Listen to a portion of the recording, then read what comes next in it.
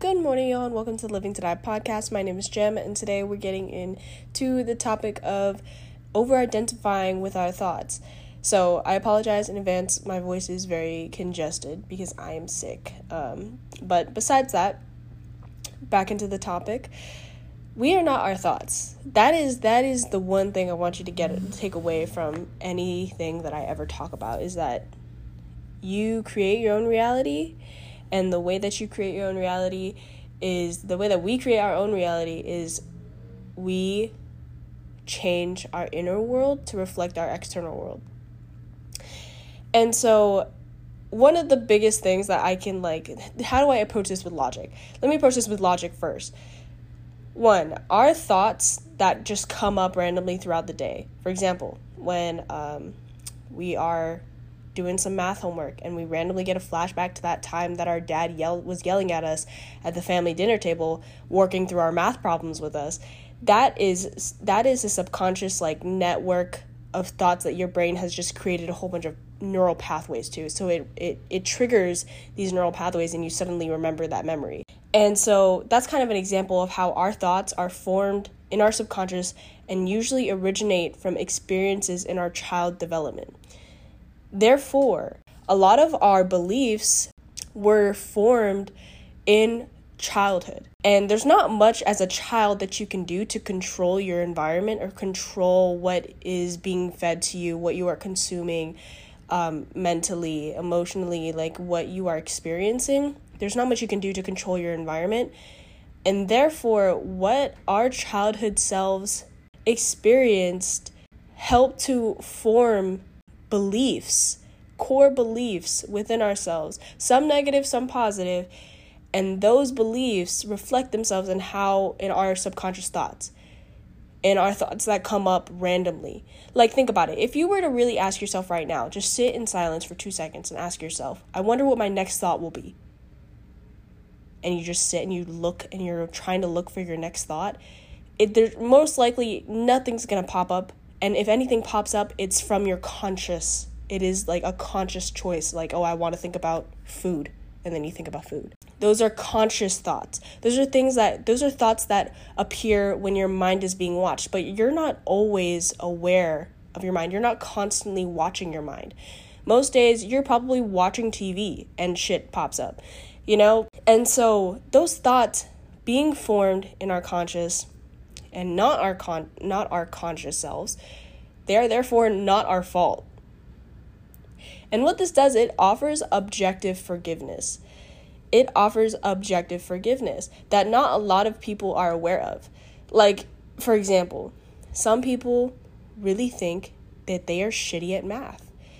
And they really, really, before they even sit down to tackle a math problem, the first thing they will say in a math class is, I can't do math. I've worked with kids who, the first thing they've said to me in our beginners, tutor math class is oh, I just really suck at math. I'm not good at it. I'm well, that's what we're here to do. We're here to learn math. I don't care. I don't care about whatever beliefs you have. This is what we're going to do with what you have. But the point is that there are people who really identify with experiences from their childhood, with beliefs that they have about themselves, full on identify. And it's limiting. It is. Because what happens is people will have a bad experience, for example, with math. Like I mentioned before, with the dad at the family dinner table. They go to class and the only things they can remember from their math homework when the teacher asks for it is how their dad just finished yelling at them for how stupid they are and how they can't do fractions. And then the next time you see fractions, right, as a kid, you kind of get nervous a little bit. You're like, oh, my dad said I can't do fractions. My dad said I'm not really good with fractions, so I don't think I'm good at fractions. I don't know if I'm going to get through this lesson. Does not make an objective truth, right? Because obviously you're a little kid. You're going to learn more math. You're going to get better at it. But you don't see that in the grand scheme of things, right? But then those thoughts, that memory, that neural pathway is already there. That already formed in the mind. So now every time they're doing fractions, it just keeps popping up. And what I'm saying is that you don't have to prove to yourself externally first. You can change your internal world to reflect externally. And so what this knowledge does is it's now gives you the responsibility to reprogram your mind, reprogram our minds and break old patterns. And by the way, that child who struggles with fractions, that was literally me. My dad used to yell at me, "You don't know basic fractions?" And I really thought I didn't know basic fractions. Even to this day, I look at fractions in complicated problems, and I've tackled quadratic equations, I've tackled like trigonometry, and yet fractions fuck me over. Every time I see them, I think to myself, I'm not going to get the right answer. But that's something that I got to work on. That's something that I know. I've dealt with fractions. I've literally externally showed myself that I can deal with fractions. And yet it's still something that still pops up. It's still like a subconscious thought that's kind of barely there. And that's stupid. What? And so a lot of people, they have these beliefs and these thoughts and they think nothing of it. They think that they think to themselves oh, everybody hates me. Well, does everybody hate you? Do you know that? Do you really know that? See, when we're a kid, we're like sponges. We take everything in. And it's hard. It's hard because then we take everything in, or whatever environment we grew up in, that kind of solidifies what our mindset will potentially be. If you leave your subconscious unchecked, there's a lot of shit that it will stop you from doing. There's a lot of shit that it will tell you to do that you should not be doing. And so what I'm saying is, when you identify with these thoughts, you reaffirm the reality that you're currently living in, as well as your limiting beliefs, your limiting core beliefs. Not every childhood thought or belief is bad. Some are positive, but some of those thoughts take on a completely different effect. My mom told me that I really suck at getting things done and that I'm lazy. So I'm lazy. That's why I tell people I'm lazy. Are you lazy? Did you get up today? Did you show up today? Did you breathe? Define lazy for me. You know what I mean? There's so many things that create core beliefs for us that have no right being core beliefs for us because they're not objective truths. And how do I know they're not objective truths? Is because I know 100% that you do not want to walk into a room and tell everybody, I suck at math. That's not something that you really want to believe. That's not something you like feeling or believing. It's not necessarily a positive trait. It may be a neutral trait to you, but it's not necessarily positive. And so whatever you want, whatever you feel like you should be, whatever you feel like you want to be, that is the objective truth for you. Whatever your desires are, that is what you need to get in alignment with. Because otherwise you're aligning with a whole different destiny. If that's not the destiny you want, then it's not the destiny for you, right? That's not, you are limiting your world. So when you can distance yourself from your thoughts, when we can distance ourselves from our thoughts, when we can see a negative thought and say, that's not really me, that's not my thoughts or what aligns with me, those are ideas that other people introduced into my life, but that's not my conscious self. Therefore, it just does not align. When you can create that distance, you can see it for what it is and be able to reprogram your mind, change it out. Oh, I'm not good at fractions. You can be a little bit more honest and be like, honestly, fractions scare me a little bit, but I'm ready. I'm ready for the challenge. I'm always ready for a challenge. You can alter it slightly, or you can go full head and be like, nah, I'm good at math. I'm good at learning. If I'm not good at math, I'm good at learning math. I'm consistent in learning math and becoming better. And when you can identify with a thought like that, your external world starts to change that. Your teachers start to see you as somebody who seeks to be better. I feel like I've been unlocking pieces of myself through healing, which have allowed me to finally move forward and away from the stagnation that I felt for years in order to cultivate the life that I truly desire. And one of those ways through healing is taking a look back into my past and realizing what internal beliefs that I have now, where they originated in my childhood, for example, that math one, and healing that and recognizing it, creating distance between me and that negative thought and saying, that's not me. And then now I'm finally able to move forward. Another thing another example for my own life is that working out consistently. I used to think of myself as I'm lazy. Literally, every example I bring up is from my experiences. I'm lazy. Think to myself, like, I'm fucking lazy. Like, I can't get up and do shit. Because that's what my parents would tell me whenever I didn't want to go do something. Like, whenever I did want to stay home from school, whenever I did want to, like, I didn't want to get up and go to practice, they'd literally look at me and tell me, like, you're lazy. That's why. It's because you're lazy. And I believe them. But no, it's because I was a kid. Like, there's other shit I wanted to be doing. There's shit that, like, you know what I mean? Like, either I was sick. Like, I was literally sick and they called me lazy. Like, what? What the fuck? Like, so now I finally took back that part of me. I looked back and I said, like, that's not me. It wasn't until I saw somebody, like a therapist on, like, my TikTok For You page come up and she said, laziness isn't a thing. Laziness isn't a thing. Like, it's not a medical term. It's not real. People should stop using it for their kids because it doesn't apply to them. And it honestly just passes off their problems and whatever internal conflict they're having as, like, due to some problem that's their fault. It's not their fault. They've probably got some shit going on in their head that prevents them from going and doing the things that they want to actually be doing. And that's so true, right? Like, that's what I mean, like, those blocks. So I went back into my childhood. I was like, that's where it came from. That's why I think that I can't do shit consistently. And so I started to reaffirm myself. I started to create affirmations. Like, I am the kind of person who actively pursues and achieves my goals. I started to create affirmations like or manifestation statements like I have my dream body, whatever. I started to identify myself with those positive thoughts. I started to identify myself and align myself with the reality that I wanted in order to be able to go to the gym consistently. And it's honestly the most aligned that I've felt in a really long time. Like, taking that action, taking that first step. After I changed my internal thoughts, I reprogrammed that mind, that part of myself that said I was lazy. And I started to create distance between that thoughts and realize it for what it was. It was an external source telling me something that wasn't true, because they're not me. How the fuck would they know if I'm lazy or not, or if I've got traumas that I'm working through? Okay, like, we shouldn't over-identify with the thoughts that don't align with our desires, you know? Like, I actually don't even believe you should over-identify with any thought, and that life is an illusion, but that's a talk for an Eckhart Tolle book review or something. But yeah, it's incredibly powerful what you choose to believe, and that's my 2 cents on it.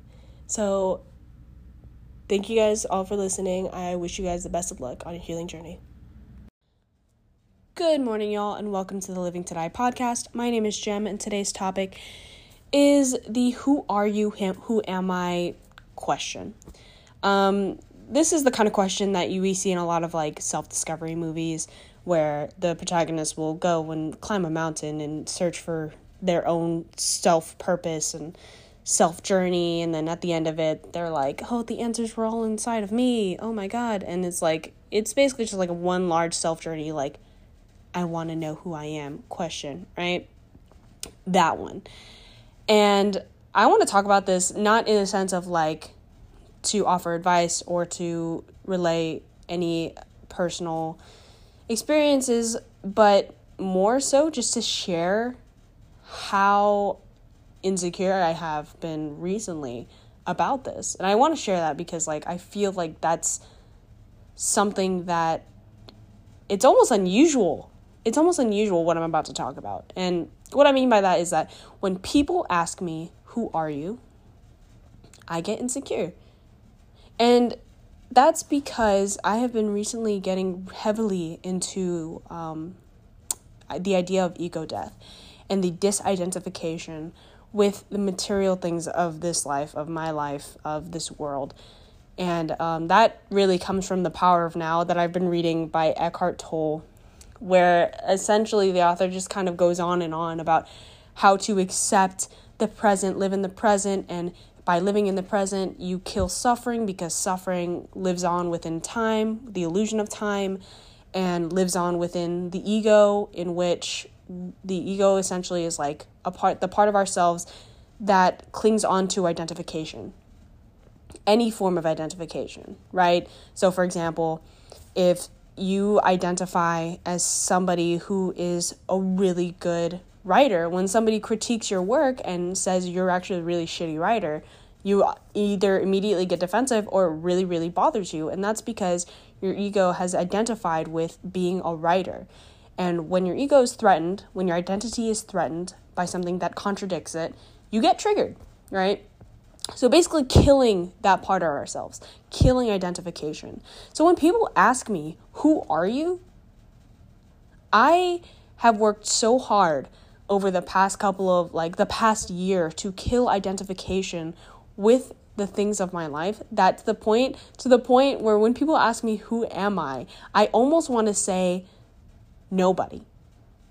Because I don't believe that human beings' worth or value lies within what they do, lies within what they identify as. I don't think that. And that's pretty generally true, right? Most people will agree that if you're a human being, you're worth something, right? You're not worth more or less than anybody else. And going deeper into that, it's more like The Power of Now also mentions this, where it's the idea of we are all one large consciousness. We are all just one large energy force, a part of the universe, as the universe is super, super fucking huge, right? And we are all just one consciousness living, and energy gets recycled, whatever. And accepting that idea and fully immersing yourself in that for like months. Imagine, like, put yourself in my shoes, immersing yourself in those ideas for several months, trying to, in a sense, kill your own ego, which ironically, anyway, we won't get into that. But yeah, I've been on this journey of almost trying to disidentify with the things that have caused me a lot of suffering. So I get scared to identify with things. I get scared to label myself as things because I don't want to ever put myself in a position in which I suffer because my identification is threatened. Right? So when people ask me, like, who are you? I get insecure because I don't want to answer. I don't want to tell them anything. I don't want them to have a perception of me that will then be challenged, because I know it will be challenged, because not everybody believes the same things that I do, that I know will be challenged in the future when I inevitably change. And because again, I don't believe people's worth or anything like that is defined by people's actions. I think that people can be differentiated by what they do and what they don't do, obviously, right?